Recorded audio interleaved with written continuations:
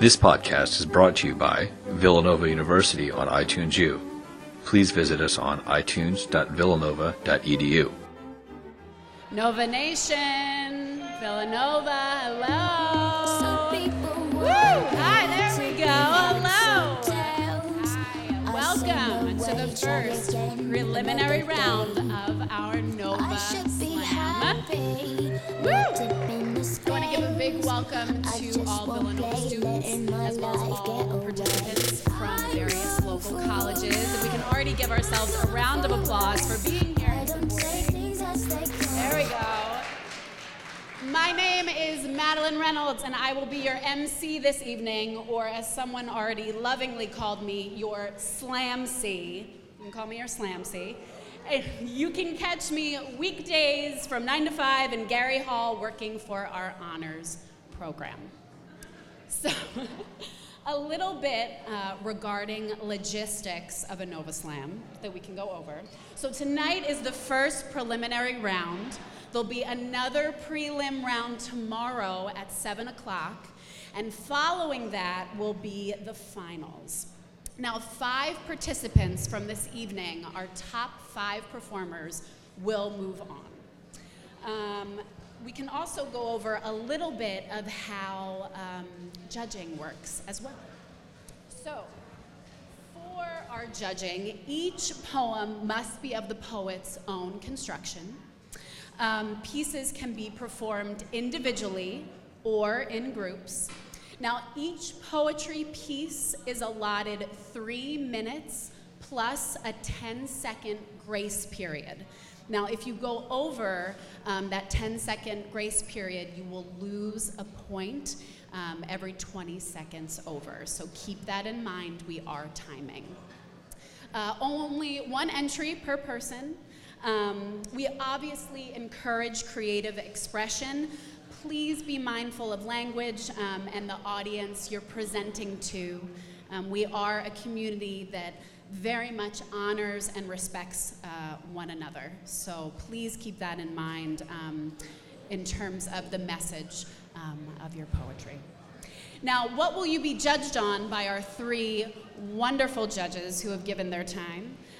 Physical presence, vocal and articulation, so voice and articulation, your dramatic appropriateness, and your overall performance will be judged on a scale of 1 through 6. So let's already give it up for our judges who are here this evening. So judge number 1 is a returning judge and Villanova senior Indigo Brunson. She is a computer science major and communication and theater minor from Drexel Hill, Pennsylvania. Give it up for Indigo. Judge number 2 is James Butler. He is a first-year graduate student in English from Raleigh, North Carolina. Give it up for James. And our 3rd judge in the middle is Dr. Chiji Okoma. He is the Director of African Studies. He also teaches within English and ACS. Give it up for Dr. Okoma. All right, so is everyone ready? Are we ready? Woo! Okay, so let's welcome to the stage our first participant, Miss Marisol Rosado Perez, who coincidentally was our winner last year. Give it up.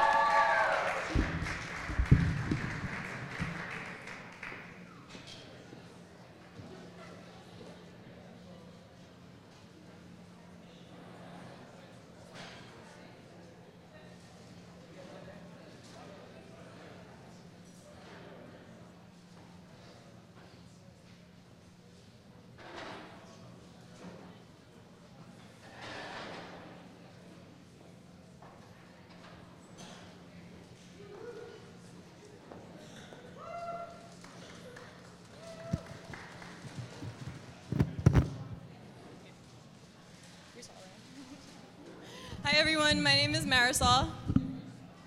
Hi, my name is Marielle.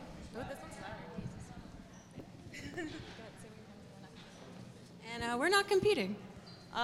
This is my metamorphosis.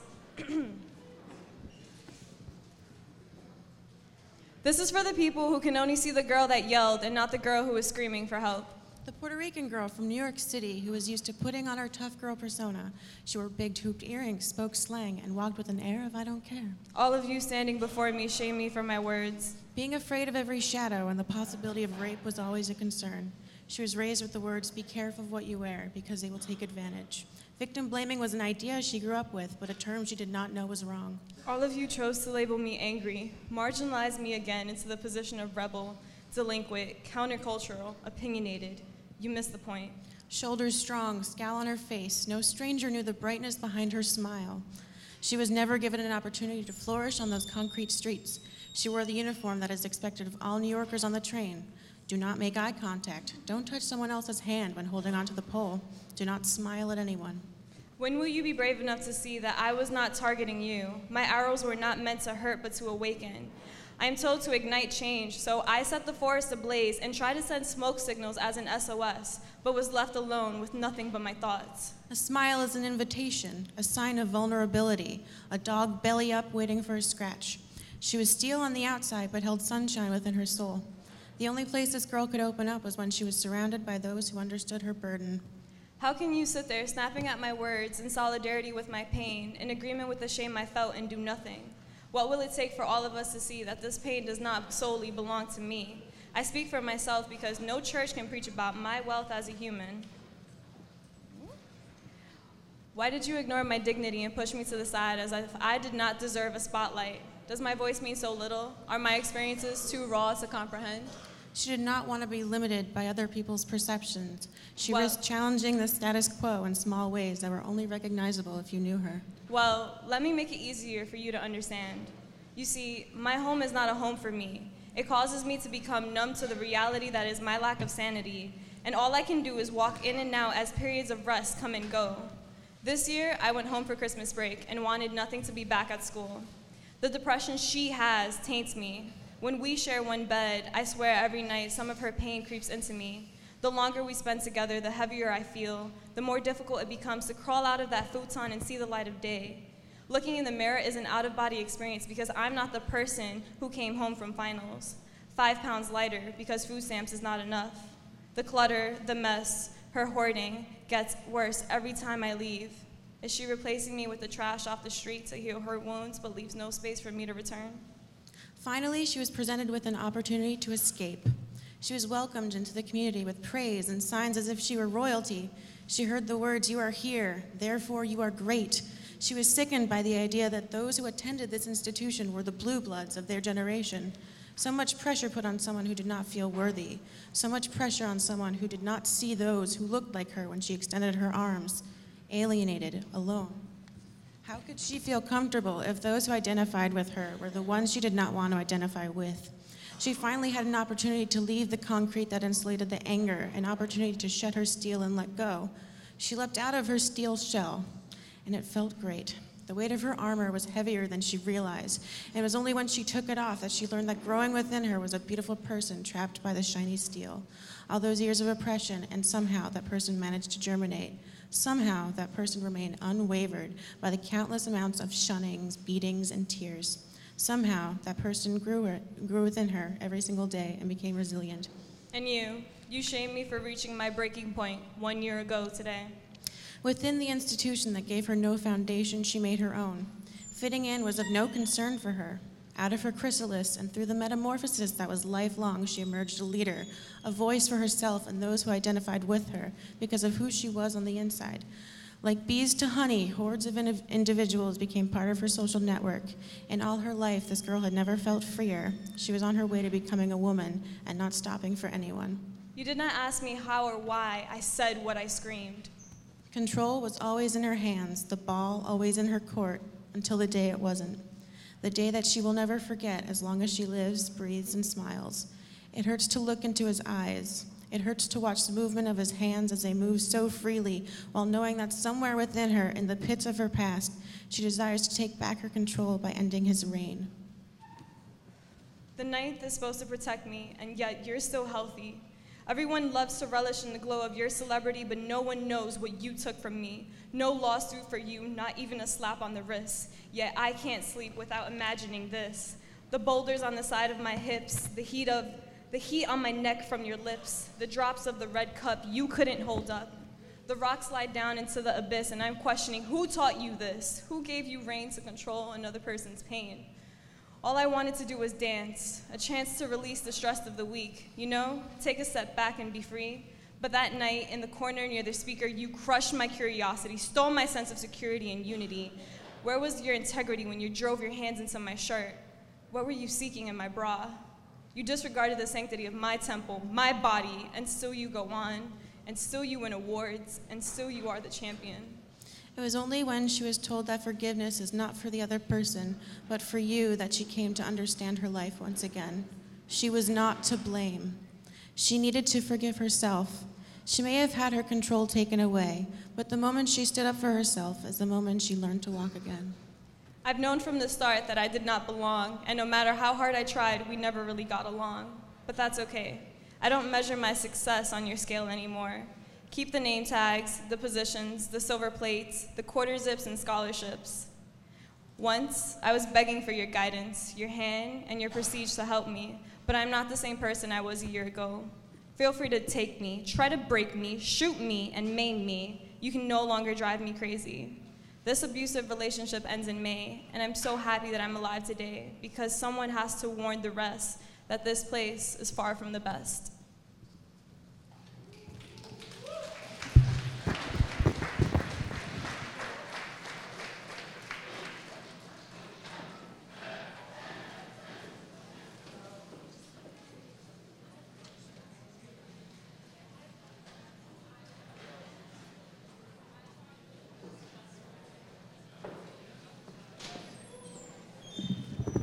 We were very lucky to have Marisol start us off with such a powerful and beautiful performance. I'd now like to welcome to the stage number 2, Kyra Kruger. Snap it up, snap it up.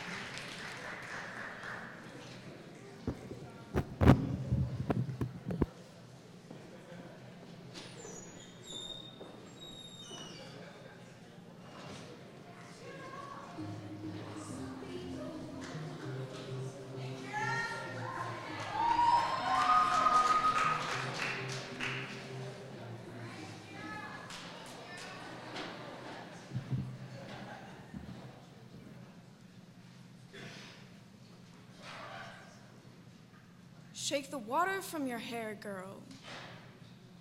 I know right now it may feel wet and heavy. In fact, your head hangs so low, I wonder what ocean you've got strapped to your skull.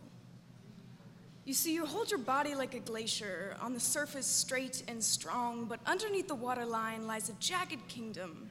Each peak and valley you traverse day by day, doubt whispers out of each nook and cranny, each cove and cave, and surrounded by the blue air, we only see what you want us to. So you've got to pick up that head, girl. You've got to wring out those soaked locks with your own 2 hands, because I don't know how empty you feel, like a hollowed out ice cube.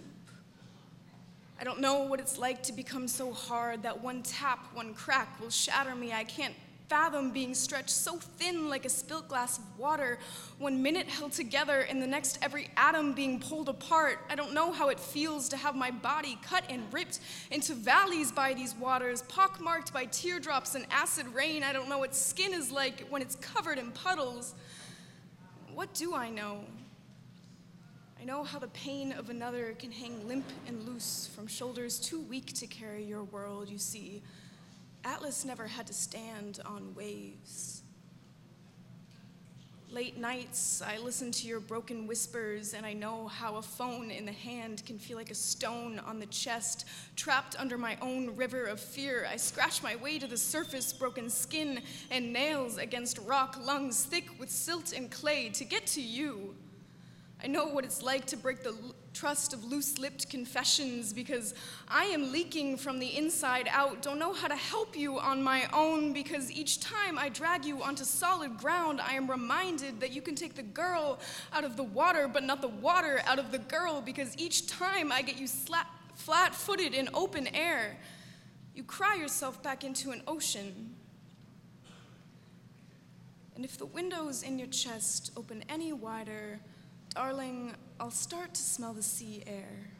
Can't face the sea air, darling. Won't be able to swim my way out of the riptide as it leaks from your pores, because if your body goes, all you'll leave behind is a tsunami. And darling, I can't stand the stick of salt to my skin at the end. So shake the water from your hair, girl. Save us both from these depths.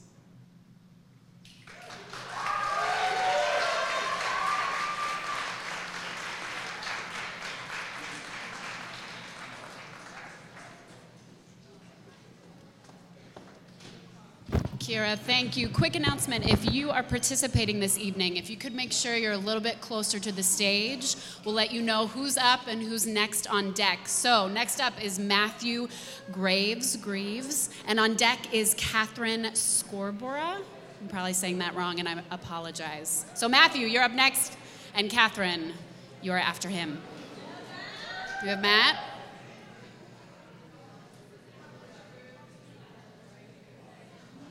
Matt, going once. Matthew? Hey.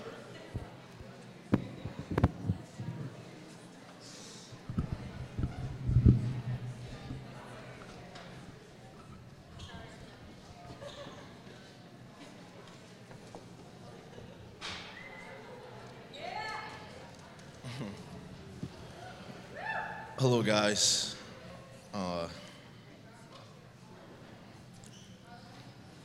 All right, here we go.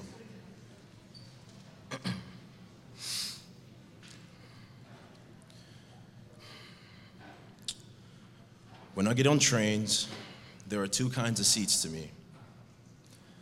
The ones that face forward and the ones that face backwards. They all move in the same direction, and I always pick the one facing backwards. They are more exciting.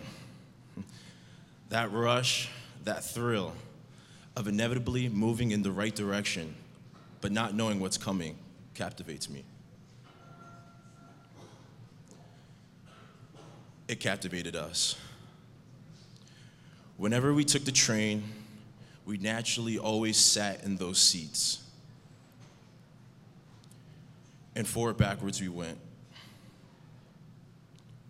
with your pretty little head resting on my shoulder.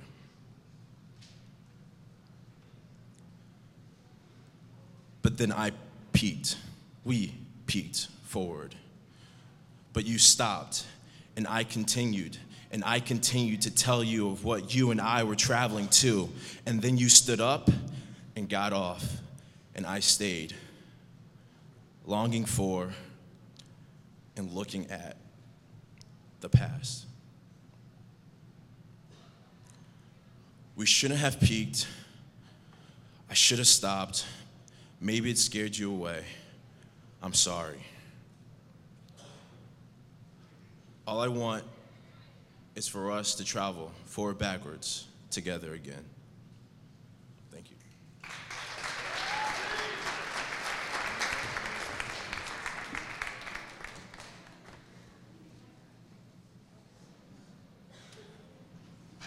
All right. Next up is Catherine, and on deck is Lucy Minicozy.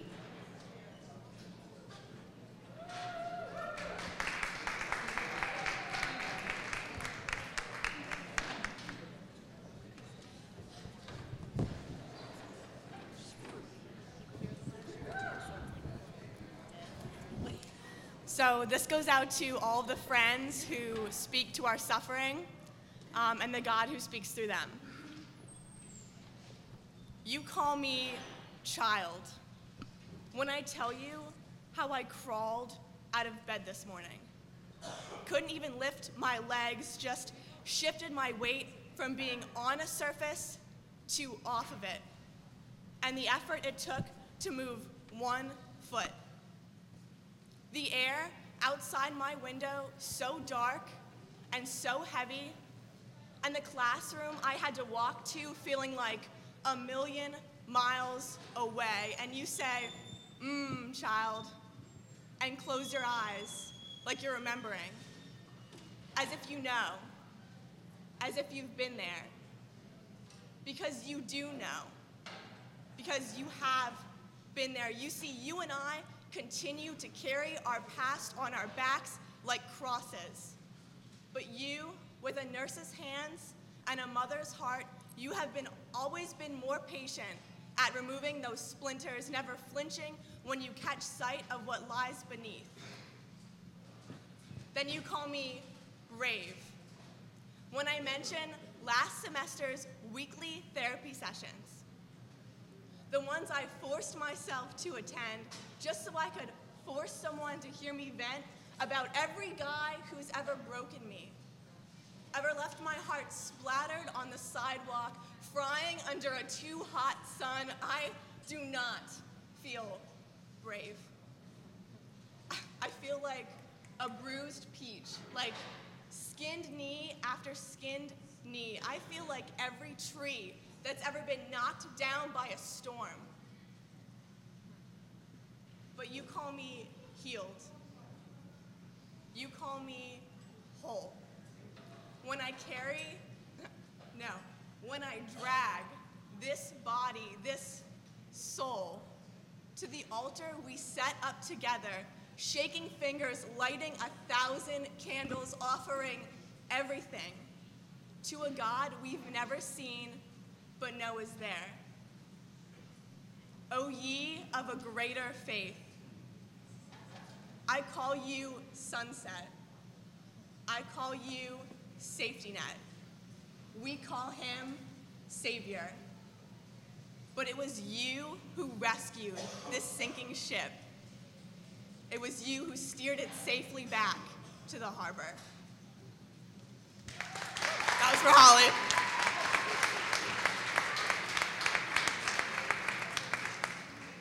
All right. Not on. There we go. So Lucy is up next. Corey Sweeney is on deck. But audience, could I get just some snaps going? I feel like we need to practice our snaps. There we go. Perfect. Sounds good. Perfect. Do we have Lucy? Deeper than a night. Now I need someone to breathe me back to life. Got a feeling that I'm going under, but I know that I'll make it out alive if I quit calling you my lover. Move on. You watch me bleed until I can't breathe.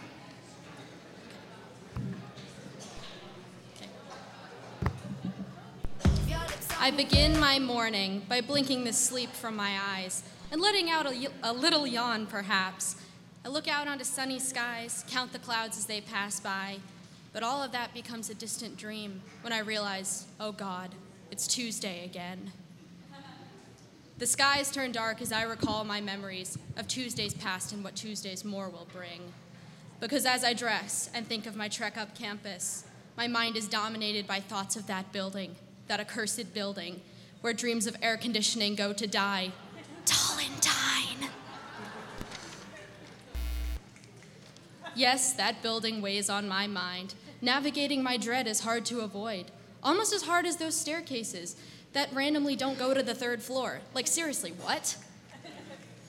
And my learning is inhibited whenever I'm forced to listen to the thunder storming outside, deafening the students. Oh wait, that's the window units. You can almost hear the liberal arts kids crying out, Driscoll. But alas, we're only there for one class. I fear those woes will echo throughout time because of that accursed building, the bane of my existence, Tallentine.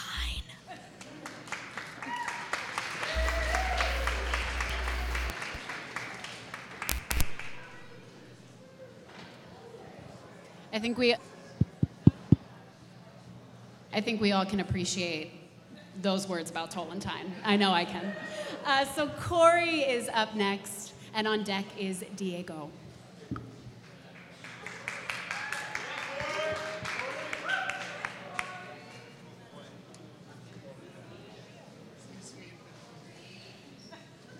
Is this good?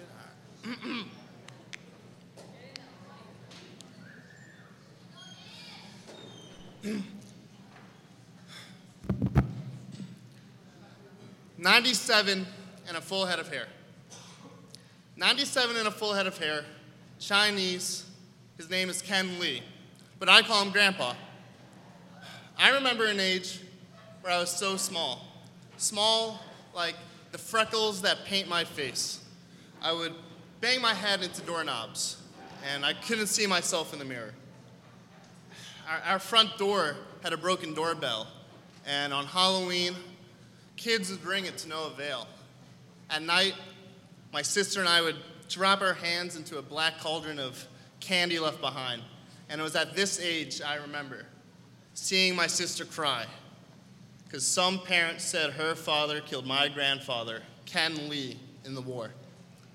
5 years later, they called me Yao, because I was tall. And the worst part of it all was I enjoyed it.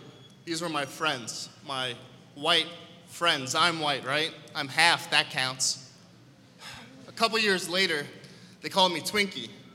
White on the inside, yellow on the out. They're on my side, I thought. Sometimes they call me Linsanity. These were my teammates. I played basketball with them. It was fitting. A team is like a family. I belonged. But now the names sound different. Now they call me Chink or Gook. I was at a baseball game wearing sunglasses, and the guy behind me was sitting behind me said, "Are you wearing those glasses because you're a chink?" Have you ever been tired, haunted by late night thoughts, staring into the shades of the night? I was deceived. My mind was tricked. No, an illusion that I belonged, that their trite songs could lull my race to rest. Did I really do my best to be white? Did I fail? Now, who do I pander to? You? Or the white man inside me? His voice begs for a melody, a garnished symphony rarely sung. Slowly, the song settles in my lungs. It's getting harder to breathe, and it's like drowning in a ceaseless black sea. It's hard. My own body attacks as I howl through the cracks of my painted face, my painted freckles. My skin feels laced with a carousel of needles that pins its way into my nerve endings. And now, my head spins. Am I not my mother's jade eyes? Am I not my father's clover smile? Please, just tell me, who do I belong to? I do not know. And the more I think about it, I think of my grandfather, Ken Lee, and what I must be. 97 and a full head of hair. I dream silent all to myself.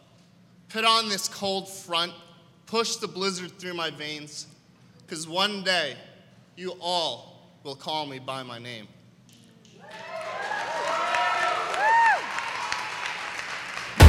I keep going to the river to pray, 'cause I need something that can wash out the pain. And I'm sleeping all these demons away, but your ghost, the ghost of you, it keeps me awake. My friends had you figured out, yeah, that's all what's inside of you. You tried hiding another you, but your evil was coming through.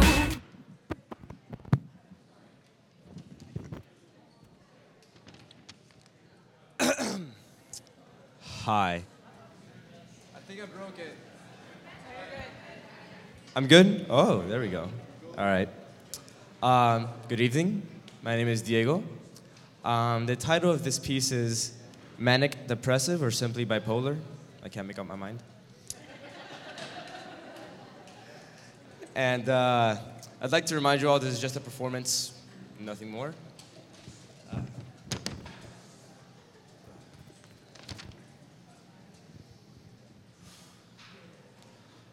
Are you listening closely?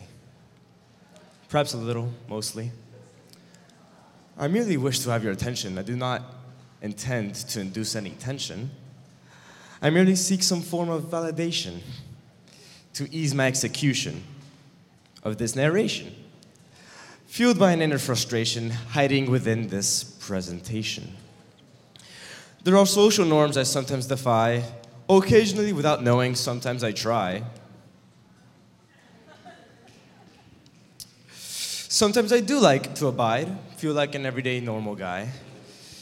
But some days when I try, my tongue gets tied. I'm nearing a cliff I cannot mount. It makes me feel like I can't amount to my own expectations. I think I've met my own limitations. My footing is stumbling. My discipline is crumbling. The war to get out of bed, the trek to grab my meds, they're supposed to aid, they're meant to mend, but they're tasteless and pointless instead. It sits and festers. It relentlessly pesters with its intrusive thoughts. They dwell in my head. They know no bounds. They wander aloud, twirling around and bouncing about till my crippling self-doubt explodes in a shout. Fuck! Despite my pleas, I'm brought to my knees at the ultimate mercy of a somber thought, a disheartening force that cannot be fought. It can merely be tolerated, never obliterated. It gnaws at the frontal lobe of my brain. I've done it for so long, I'm numb to the pain. Now hold on there, you adolescent teen. There's no need to be a drama queen. Don't you think you're being just a little bit dramatic? Fact is, you're not a spastic or an addict. If you feel ill, just take another pill. Or watch some Dr. Phil. Now the world's not gonna wait for you to grow up, young man, so it's about time you start giving a damn. Yes, it's my fault. I can't bring these thoughts to a halt. I wish you told me that ages ago. I could have brought an end to this horrible woe. It bothers me that it smothers me. It enrages me that it encages me. How can it make you feel without free will? How can a force like the mind lead to blind? And I get so tense because it doesn't make sense and it makes me feel so dense. So I'm on the fence. Hence, I wonder whether to sever the tether that's stopping from making me better. A revisiting force that makes me feel so impulsive, and with every single visit, I feel more so repulsive. It's a scratch I must itch, a wound I must unstitch. Even more so when people are calling it being a little bitch. I pitter and I patter, I stutter and I stammer, so till my death, till my dying breath, I'll continue to sputter like the little engine that could. But he did pretty good. He made it through. Maybe I could be the little fool that could. I mean, I really am a little fool, mostly. Are you listening closely? Thank you.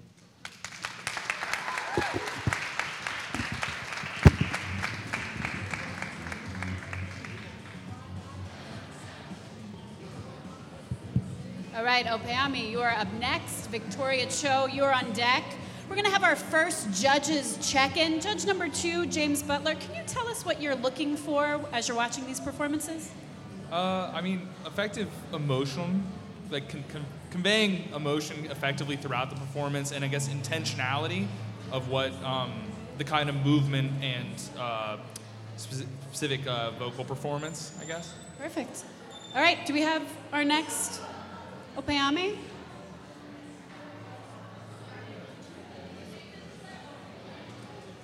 Going once? Opie? We'll use nicknames. Opie. There you are.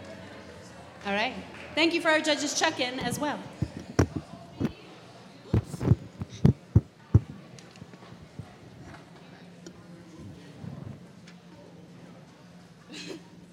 Okay. Yeah.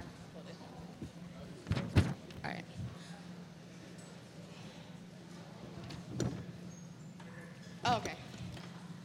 Suddenly, ooh, this is loud. Okay. The hustle and bustle of the town settles, leaving the street to become a turf for free movement. Traffic lights clicked from yellow red, red green, green yellow, and back again. The sound of one car's engine trailed the road alone in the distance. Suddenly, silence sweeps in. Winds come in and blow eccentrically throughout the town. Trash cans are knocked down, trees are swayed side to side. Loud crashes from branches breaking are heard throughout the area. Cable wires swing fiercely from street side to street side. The life that was not too long ago present in the streets no longer exists. Everything is at the command of the great beast that is to come. Houses jump with every thud and thump from outside. Lights flash and twitch, as if coding a warning for what is to come. Silence, anxiety, and fear begins to cover over the life that was not too long ago present in homes. The trifold of emotions is not only present in the eyes of the curious and youthful, but also in the eyes of those who have seen more storms in their lifetime, but none like this. Evening falls into night, night into morning. Time drags on like an eternal clock frozen from anticipation. Suddenly, everything is still.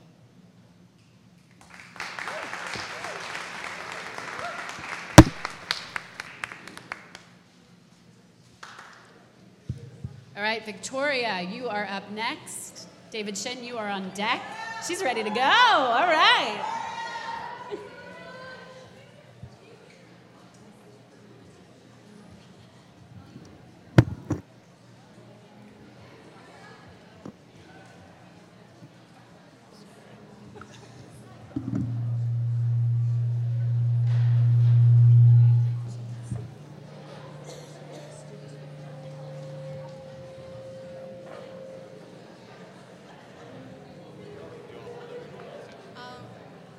On the thing.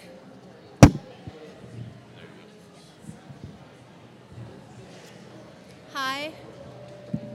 Is this working? Hello? Does it show? This poem is called Hey You. To the guy hanging out of your stupid, loud pickup truck. Let me ask, if you weren't about to drive away the second the light turned green, would you have snapped that picture of me?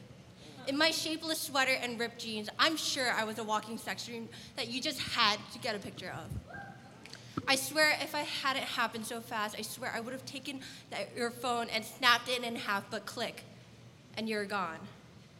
But hey, that's okay. I got to see you around again. You look a little different, sure. A different snapback repping another team, or maybe an Oxford button-up this time. Prim and proper, but same in principle when you open your mouth. That brand of bigotry leaves a distinctive scent. I'd recognize it anywhere. You're that ogling guy at the beach, that boy in the bar who leans in too close trying to look down my shirt, that kid on the bus who says ni hao to me. Grinning and expectant for what? The Asian girl to fall into your arms? Do you expect that kind of reward? I know, you think what you're doing is flattery. It's a compliment, baby. I'm just being nice. Don't take it the wrong way. But trust me, you're not impressing anyone. I want to say back, I am not a walking advertisement placed here for your viewing pleasure. You do not get an opinion on what I wear, what I am doing, who I am. I want to shout, I am so much more than what you have reduced me into. But I walk away with clenched fists because you drove away. You will not remember this, but I will remember this violation for the rest of my life. You pointing your phone at me and telling me to smile. You can't face someone who is not there. And so you get off scotch-free in your little win of silencing me. You remain ignorant and self-righteous, but I'm the one who slinks away, feeling dirty and angry that I could be brought low by someone like you. You. How dare you? I want to hold a mirror up to you, but I don't know if my arms are strong enough to hold one up large enough to reflect your sexism in all its ugliness. But I hope when I do, I hope that shame flushes your face, because how dare you hold that much power to make me ashamed.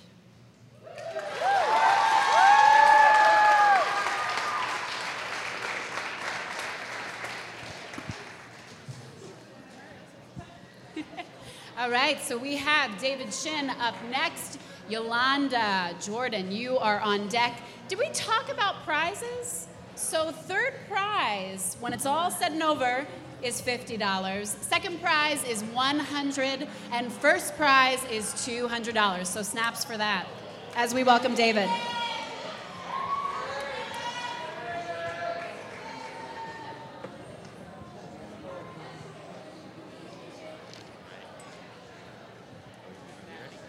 Just go. All right. Is this on? Can you hear me? All right. Okay, this poem is titled, "To That Ignorant High School Kid I Ran To Years Ago." Did you mean for me to become one of your exhibits? You scoff and scorn at me. Try to place me in one of your preconceived labels. Disappointed when I don't fit in, you cast me off. I wonder why you look at me as if I'm some sort of exotic animal. Your eyes can only focus on what you see. You can see my eyes. Wait, I don't have eyes, not according to you, and my lovely yellow skin, as you like to call it. I'm sickened by your appropriation of my people. You lump us into one single race, and you never consider us different. And when you do, it's always either China or Japan, then it's North or South. You treat my culture as if it's some piece of clothing to wear, my beliefs as if they were some sort of food to eat. You like my music, but you fail to understand the meaning behind it. And you look over my history, but you say you understand my history. And worst of all, you laugh at my accent, but praise me when I sound like you. Well, I'm pleased to say that your attempts of labeling failed. I'm neither those pictures you paint, nor am I those actors on television. But maybe, if you focus on the similarities, you wouldn't be so blind to the fact that we're both human.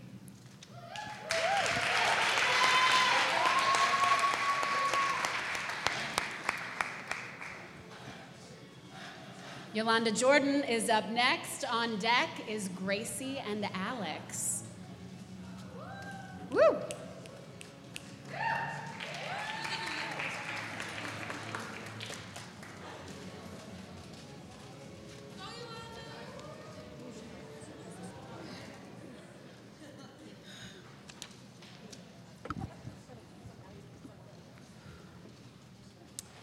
Before I would go to sleep, I would say these words. Now I lay me down to sleep. I pray the Lord my soul to keep. If I should die before I wake, I pray the Lord my soul to take. But these words have glued my mouth shut. This is not a goodbye. When I utter the last syllable, do not pity me, do not count my tears. Each tear is another demon escaping, it's another scar escaping, it's another I hate you escaping. My heart escaped. I want my heart back. These monsters live inside of its empty cavity, festering, layering themselves under ice, making sure nothing escapes. That's probably why my favorite movie is Frozen. Maya Angelou told me to know my worth, but I keep turning my gold coins to copper and my diamonds to glass. I can never call myself credible because my card kept declining. My happiness was faker than a $20 Gucci bag bought off the streets. It only took 50 seconds to streak blood across my pristine skin. I've always been fascinated with how blood never shows its true colors once it's in my sight. It's funny how a darkened soul can seem all right. If life was a game, my controller was never plugged in. If it was a race, I had lost before it even begins. I toss and turn at night, calling out for help, but my calls keep going to voicemail. Now, either God is changing his number, or we keep getting disconnected, because the only footprints in the sand are mine, and my feet are dragging. I'm tired of fighting gun battles with sticks. I'm tired of sucking out venom and being forced to swallow it. Today, I'm living for me.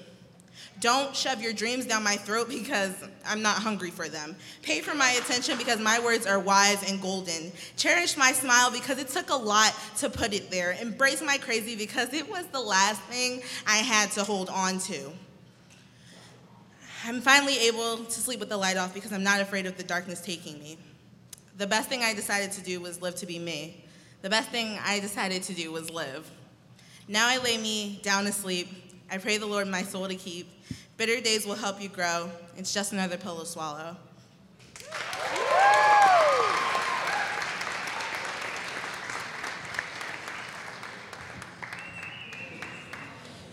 So as the rapper Neo said on his song with Fabulous, I'm a movement by myself, but I'm a force when we're together. I'd like to welcome Gracie and Alex, our team. And on deck is Keenan Griggs. Gracie and Alex? Yeah? No?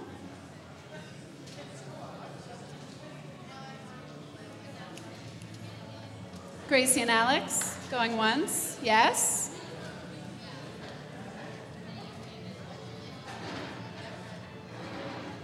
No? We can go to Keenan Griggs. Keenan? All right, here? All right. So again, tonight is the first prelim round. 5 of our contestants will go on and move forward. And then tomorrow night is another prelim followed by the final round. And let's welcome Keenan. How's everybody doing today?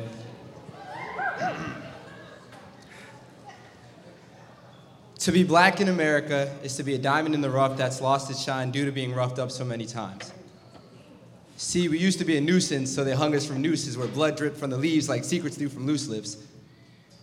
To be black in America is to come second place in a race that you've helped build with blood, sweat, and tears, parents and children, only to come up short because your opponent has a brighter production of melanin. To be black in America is to be stereotyped with stereos blasting, shooting peeps, shooting hoops, or making a living rapping. To be black in America is Frederick Douglass, Malcolm X, Martin Luther King. We used to be kings, if you didn't know. They used to refer to us as pharaohs. Maybe that's why I don't want you to call me your N-word. I'm black and I'm angry, but I'm happy to be here. I just want to make that clear. See, to grab your attention, I reeled out what I thought was real. There's no medicine that can heal. There's no justification when someone thinks they could take my life from this nation.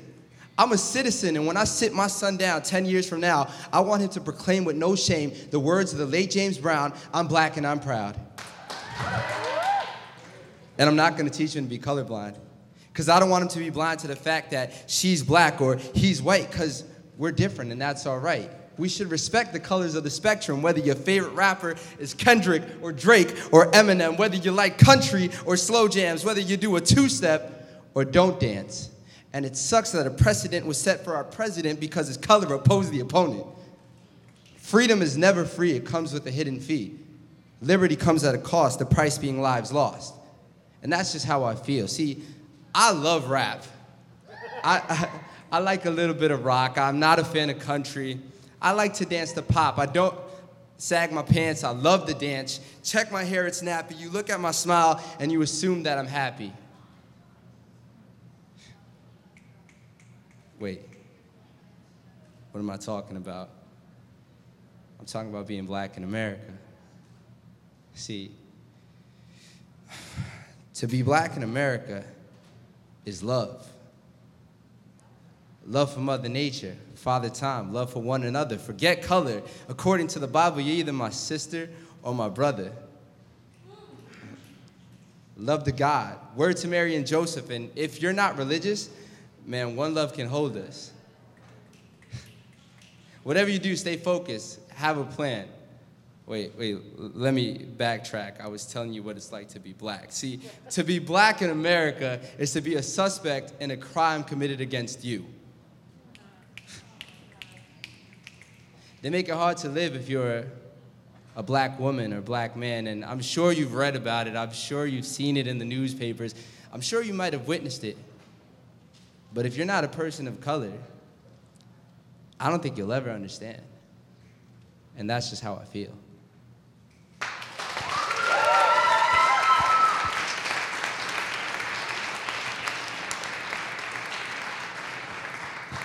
All right.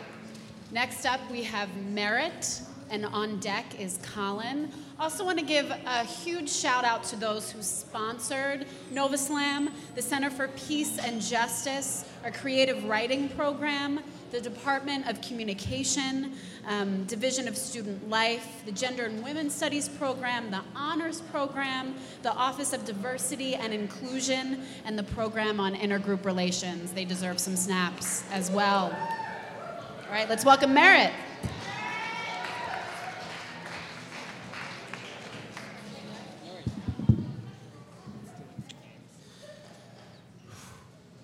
I stand on the edge of an abyss, buttoned down to the nines, wearing a blazer of black, and I wonder who he would have been as I look at familiar eyes that can no longer look back. There used to be 4 of us. She was a girl made from true love and shattered glass, looking for acceptance and affection among the class. But what she didn't know was that she wasn't designed to weather anything. Each day was always something new. She would clap too hard, so her wrists would collapse.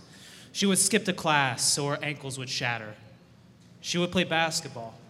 She loved basketball, only to have her mother tell her she could never throw again. Her heart held her hostage while doctors caused complications for the surgeons whose only solution for anything was to tape her back up together like Humpty fucking Dumpty until when she walked, you would cringe as her body screeched and hymned and whirred like a car built too many years ago. And every month she wore a different cast to school, constantly losing the written names of friends till there were none left. And she wasn't wrong when she'd yell, "This isn't fair. I can't take it anymore. This isn't what life was meant to be." He was a friend who was crafted differently. Popping pills he didn't want to treat things he didn't have, all to make very visible, invisible pain go away. And yet he cried every night against his will, like a puppet used in the wrong kid's play. And when he finally drunk enough to finally smile, if for just a moment his half-life body was restrained and he was sent for exile. But this is the tightrope we walk every day, mixed with problems that force those to fall. Some a few feet, some off a building. So when you come to greet me and tell me you're sorry for my loss, do you honestly realize just how lucky you actually are?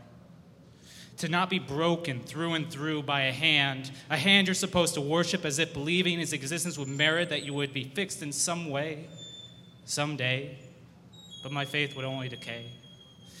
Take this rough canvas of mine, and when you come to build your narrative with me, paint anything but yourself for once. For I am not who you were then. And if you can't think of anything to paint or to say when you approach, look a little longer, aim a little higher, until your eyes lock two with mine so that you can see that behind this scarred face is blood, sinew, and fat all working together to say, I love you, from life and death. We are all just people in a world getting angry over ourselves. But when the end came to my friend, I realized he is no longer an open question. I now know who you were, and you were taken for granted. Thank you.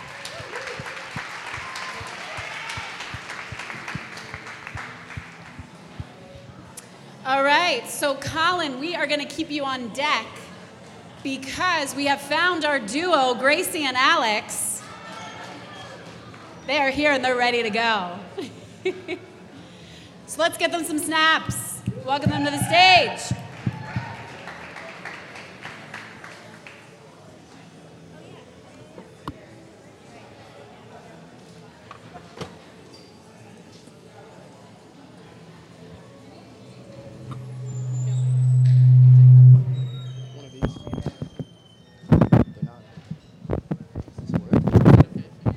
Does it work? Yeah?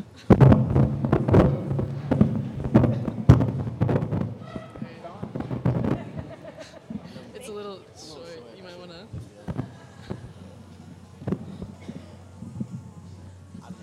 You don't know how it works. Alright, cool. That might be helpful. There's a whole bunch of different knobs here. Well, thank you so much. Is that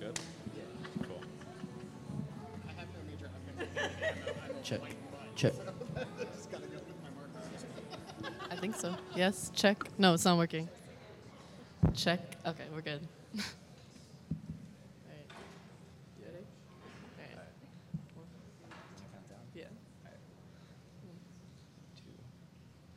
You're everywhere, but here. I've been wading through the fog, waiting for it to clear, but waiting never got anyone anywhere. You're everywhere. But in our bed. I'm in your heart. You're in my head. You try to forgive, and I to forget. Search my mind for peace. Instead, you're everywhere. Taking over parts of me that I never let you have, clouding up my next life with words you've never said. I wish you had, wish you'd be everywhere. But here to stay. Forgot what I came here to say. Lately, I've been hearing things, but still, somehow, your voice remains everywhere. In everything that I do. Been thinking about running away just to escape my thoughts of you. It's useless. Can't think about you less. All that my mind seems to choose to hold on to is you. You, who I knew is best at getting me through stress. Said you'd hate it if everything changed. And yes, I do miss you. With your cold hands, hold them in public, laughing like old friends. Two souls in a symbiosis slow dance. It was more than just romance with you. You. Tell me I can't hide forever, but I could try. It's not a matter of being invisible, but of shielding your eyes from the parts of me that you won't want to see. Said it was you, but we both know it's me. Walking through the streets, eyes never leave the sky, except to look ahead.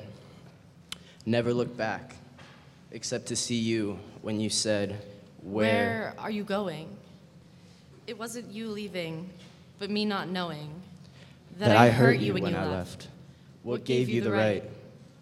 In crowded caverns, you were everywhere, my open space and my light.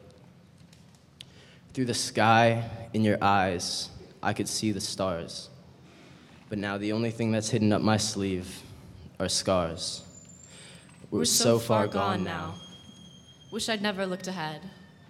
Sometimes it's better never to dream of space, because you might not get there. But I couldn't help myself. You said we'd go everywhere together. Thought you'd left me alone, but the things we lose have a way of being found. Looked around and you're everywhere. Thank you.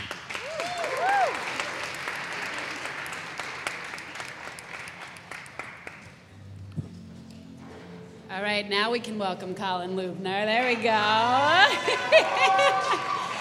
And on deck is Gus Jenkins.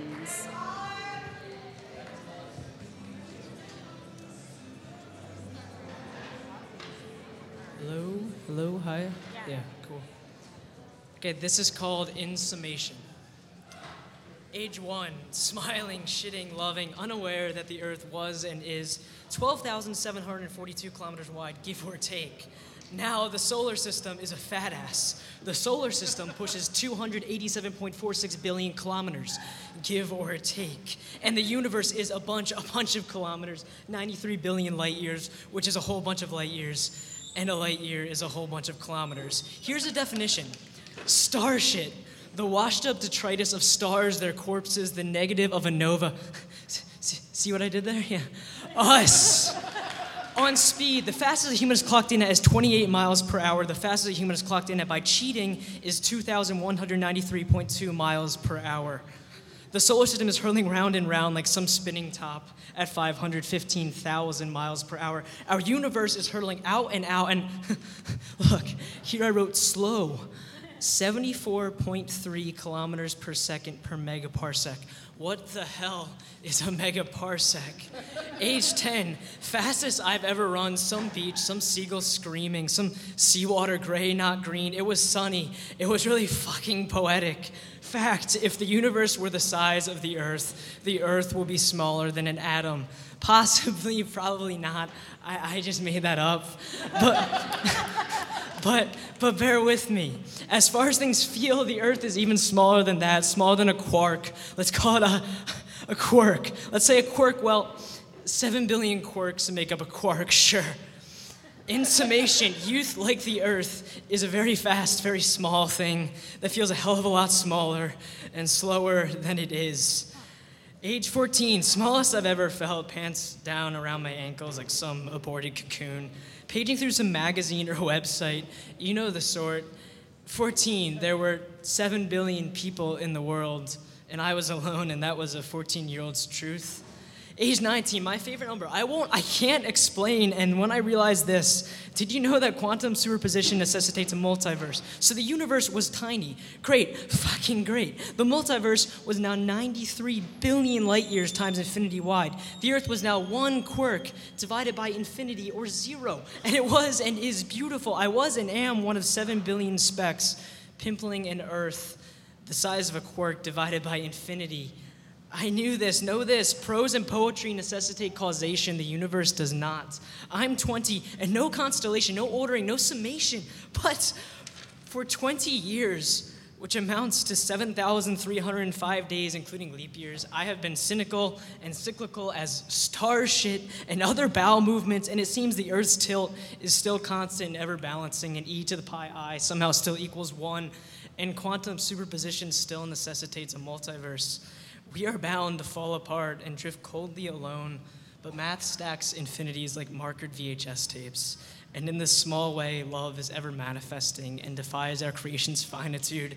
I am one of 7 billion quirks. The year is 2016, and my year is 20.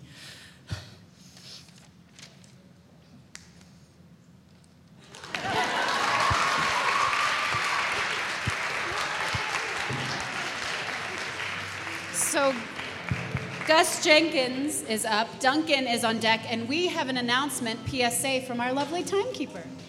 Hi, whoa, sorry. I know I'm loud, but I'm not that loud, I think.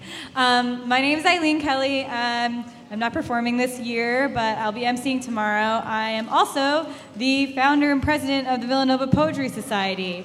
And so, yeah. Woo! All right. Established last year, we are just a community of writers, and we like to read poetry and write poetry together, and sometimes just hang out and eat snacks, but mostly poetry stuff. If you're interested in being a member, we have weekly or bi-weekly or whenever we feel like it meetings, and sometimes go to poetry slams in Philly if we can figure out how to take the train collectively as a group. I'm sitting next to the stage, and you can come see me, and if you liked any of the work by Yojo or Alex and Gracie, they are some of our lovely members, and you could be just as lovely as them. Thank you. Let's give it up. All right, let's welcome Gus to the stage. Duncan's on deck. Gus.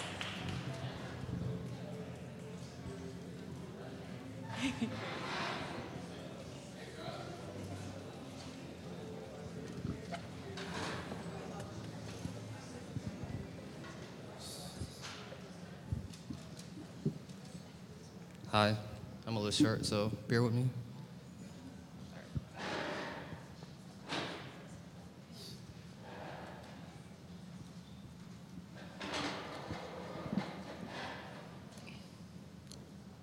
Just the other day, I recalled a memory during my early adolescence when I went from child to man.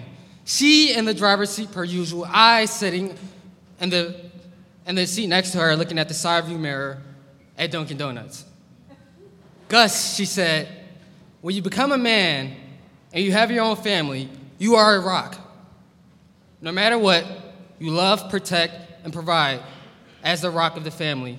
She was the rock of mine.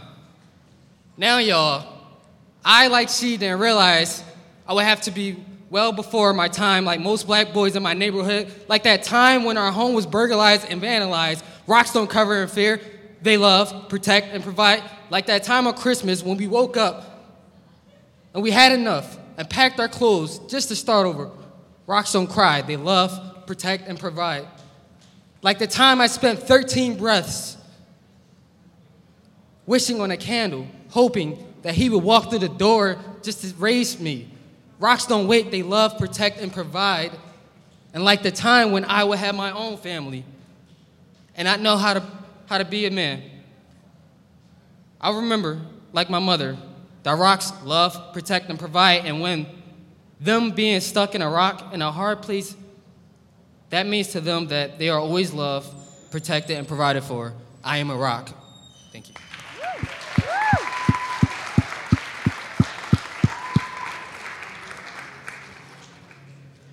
All right.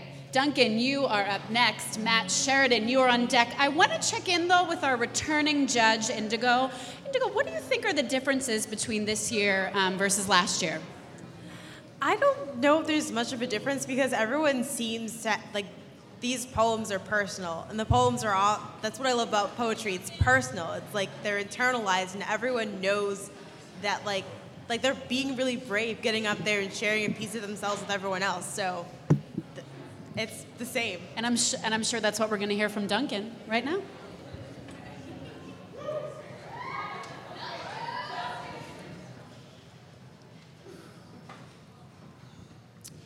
When I was little, my mom told me I needed to know all the dangers of the world, from the practical to it will practically never happen. She even made a list. I still remember a few of them. Playing with fire, wild animals, lightning, gambling, flying, dynamite, strangers. I made a new list now of all the things that she never mentioned. And by things, I mean people. And by people, I really just mean you, because she never mentioned you. You are dangerous. Crocodile sly with a tick-tock heart I hear coming, and it sends shivers from head to tail. When words fail, I am hooked. See, you're the stranger, the game changer, making point after point, leading in laughter all time and making me speechless. Sorry. Thank you. You really are dangerous. Like dynamite dangerous, you know that? Like, I lit the fuse and I should really run away from that Looney Tune fire, but I can't run away because you are a burning blaze. A gently autumn fire falling, and like the moth to the flame, I can't get away. All time burns away, lost in the inferno, fingertip chemistry. You really are dangerous. A revelation of mystery with the certainty of mountain mists, a complete unknowing as an inch of foot hangs over the edge of nothing.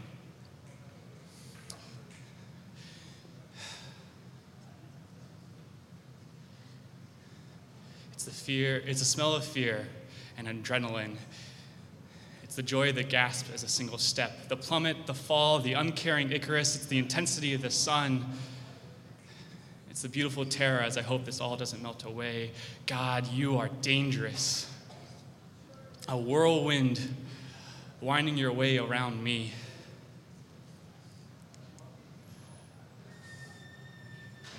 I'm sorry.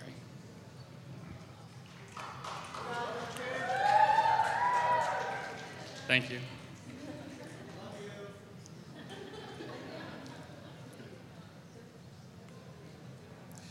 God, you are dangerous, a whirlwind winding your way around me at the circle of the center when the rage is all around, a single misstep and I'm blown down, unblinking, unwavering, understanding that you are unavoidable as you match my beat and timing, treading carefully with reckless abandonment. Partner, you don't know how dangerous you are. You don't know what you can do, have done, destroyed. Do you know what you've created? I welcome thunderstorms. I love the way that they smell like clean laundry and a hard day's work. I love the way that each raindrop tastes when I wait for one to land. Like candy lightning, you are the best kind of dangerous. A roll of the die, and there's a cloud of unknowing, and no, I am not good at risk, but please accept my resignation from this stagnation that I hope to be a nation free from isolation, because you are my kind of dangerous. And if you ask why, I look at you and see a brightly colored blaze with a hook hand. I am the pan that wanted to be caught. I love you. That's all I needed to know.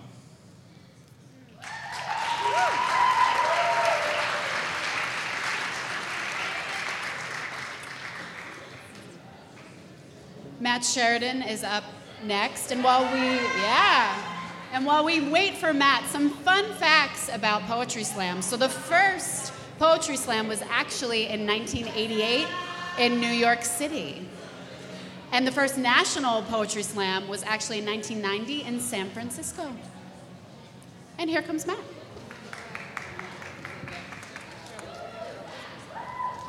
Okay, this poem is called Scaries. Who knows? Who knows? Whoever it is, I'd like to meet him, because I sure don't. But honestly, I don't know if any of us do. I mean, yeah, some of us have our jobs lined up a year in advance, and we know where we stand with our family and our friends and our grades. But do we really know anything? It feels like we don't. I know I don't. And nothing scares me more. 6 months from now, I could be living in a city I've never been to, doing a job I've never done, and not knowing a single soul. And after basically doing the same things with the same people in the same places for much of my entire life, to now do something totally different is so undeniably scary. I don't even know what I'm doing after this poetry slam. I gotta get dinner tonight. I have so much homework to do. Tomorrow's Wednesday. I have so much crap to do on Wednesdays. But then again, who knew I'd be standing on this stage in this first place? You know, I've always kind of hated this kind of thing. And at Villanova University, of all places, who knew that I misread that chart thingy that they have in all of our guidance halls in high school? And you don't actually need straight A's to get to Villanova. So I applied here on a whim. And who knew that some of the most important people I've met here, I met because I forgot to sign up for a learning community, lied to my mom that I did, and then got a couple of random roommates. And who knew that after having one boy, my parents were going to have 3 straight daughters, giving me 3 best friends, but also one of the greatest conversation pieces ever. People seem to love that, so thanks for that one, Mama. And who knew that I was going to get that free meal at Connolly this morning? That was awesome.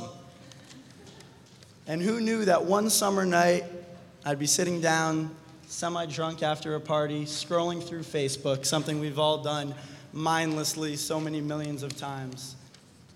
And I'd see that my aunt got tagged in a Facebook post. And so, you know, I clicked on it curiously. And before I know it, it's a sad, bad movie where the ending is so apparent far before you get to it. Thoughts and prayers to the Sheridans. What? If anyone can get through this, Jack can. Oh no. Hashtag cancer sucks. I found out my cousin had cancer in a hashtag. I've literally never felt lower. But a few years later, he's winning high school baseball championships, and he's healthy. He told me recently he might try and come and pitch at Villanova. And can you imagine being higher? So who knows? Who knows what I'm doing after this poetry slam and what I'm going to have for dinner? Maybe I'll go to Chipotle instead, and I'll meet the girl that I marry. Or maybe I'll just have to go to the bathroom really bad. And maybe my friend actually will become the president of the United States. He said that in a job interview once.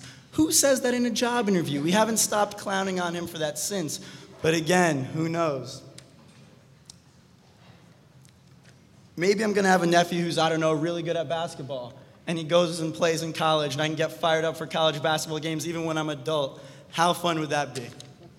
And maybe I will be living in a city I've never been to, doing a job that I've never done before, not knowing a single person there. And maybe I'll love it. Maybe I won't. But on second thought, whoever knows, I don't want to meet him. I kind of like not knowing.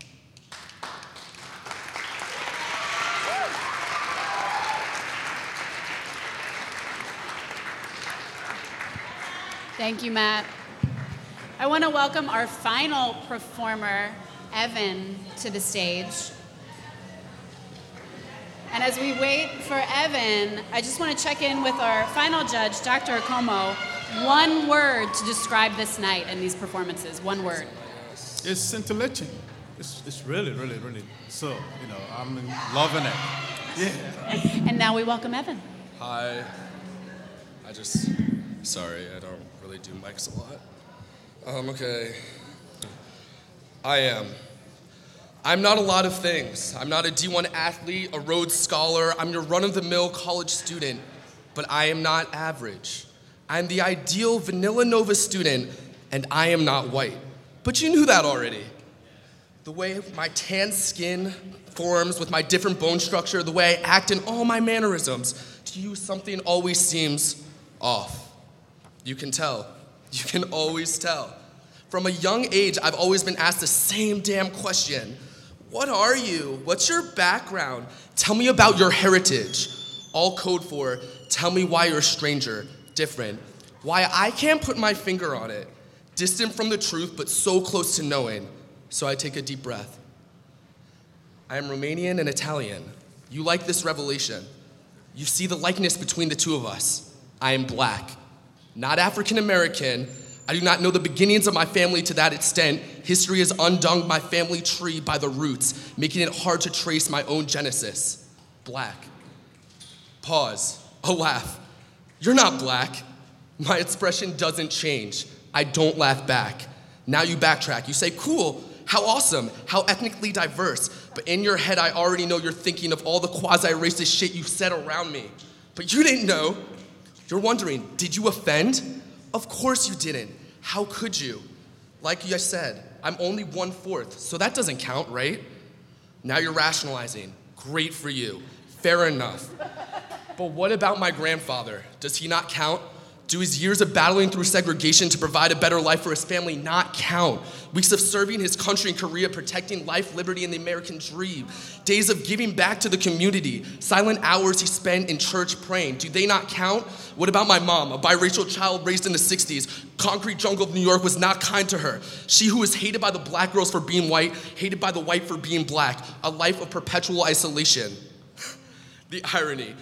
I'm a child of an unaccepted Oreo on a campus that walks by me every day. You all pose mystically, you smile. I represent your ideals, right? Yes, of course. I've never been through the struggle like my forefathers, never seen race riots, never been denied entry anywhere for my pigmentation, told where to sit, what water I can drink, which were my melanin levels, felt cotton in its rawest form. You think it can be so easy for me to lie about all of this, right? I'm probably lying, definitely. I just want the attention, want to feel different, so I carry a picture of my grandfather around. Doesn't count, you can Photoshop. A joke from a friend where only they get the last laugh. People lie about race all the time, covering up like the white powder we use to brush our faces, but at this point, I act unfazed. I'm 21 years old, and I've grown jaded to this experience. Thank God I only have 50 more years of this shit. But hey, if it doesn't count for me, it sure as shit won't count for my kids. A mulatto makes a quadroon, which makes what? An octagon? Now 1/8, that's a funny concept to think about. But don't worry, I've done most of that for you already. Blogs, websites, the internet tell me that it doesn't count. So I don't have to worry about teaching the kids about grandma's family. I don't have to worry about washing them in bleach every night, for they will already be whitewashed by society. So thank God my children will not be black, and apparently neither am I.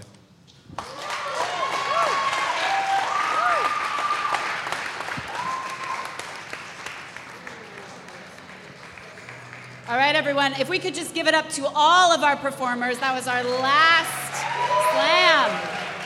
All right. So stick around. Right now, our judges are tallying up their numbers.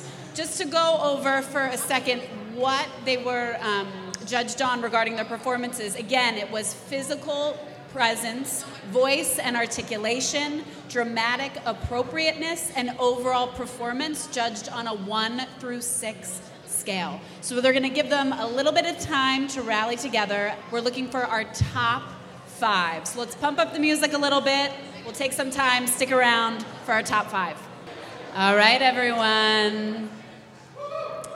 We have our judges have assembled, done all the math, and we are ready to announce our performers who will be going on to tomorrow. So again, this was the first round of prelims. There's another round of prelims tomorrow, so join us again here at 7 o'clock, and then when that is completed, probably around 9 o'clock will be the finals. We actually had a tie, so we will be taking 6 performers instead of 5 tomorrow. So starting with our 6th performer, who will be going on with a total score of 63, that is Evan. So snaps for Evan. Tied for 5th and 6th, Evan is tied at 63 with Gracie and Alex. Sitting next at 65 points is Victoria. Snaps for Victoria. And then we have Colin sitting at 67. Okay, so again, we have Evan, Gracie, and Alex, Victoria, and Colin. So now going on to 1 and 2, who also are tied. Perfect scores. At 72, I'd like to announce Yolanda and Keenan. Woo! Congratulations. So again, we have 6 moving forward, and they will be performing tomorrow night as well. Again, another round of prelims. So I want to give a big shout out to everyone, our wonderful audience. Thank you for the snaps on Nova Slam. My name is Madeline Reynolds. It's been a pleasure to be your slamsy. Have a wonderful evening. We'll see you again tomorrow night.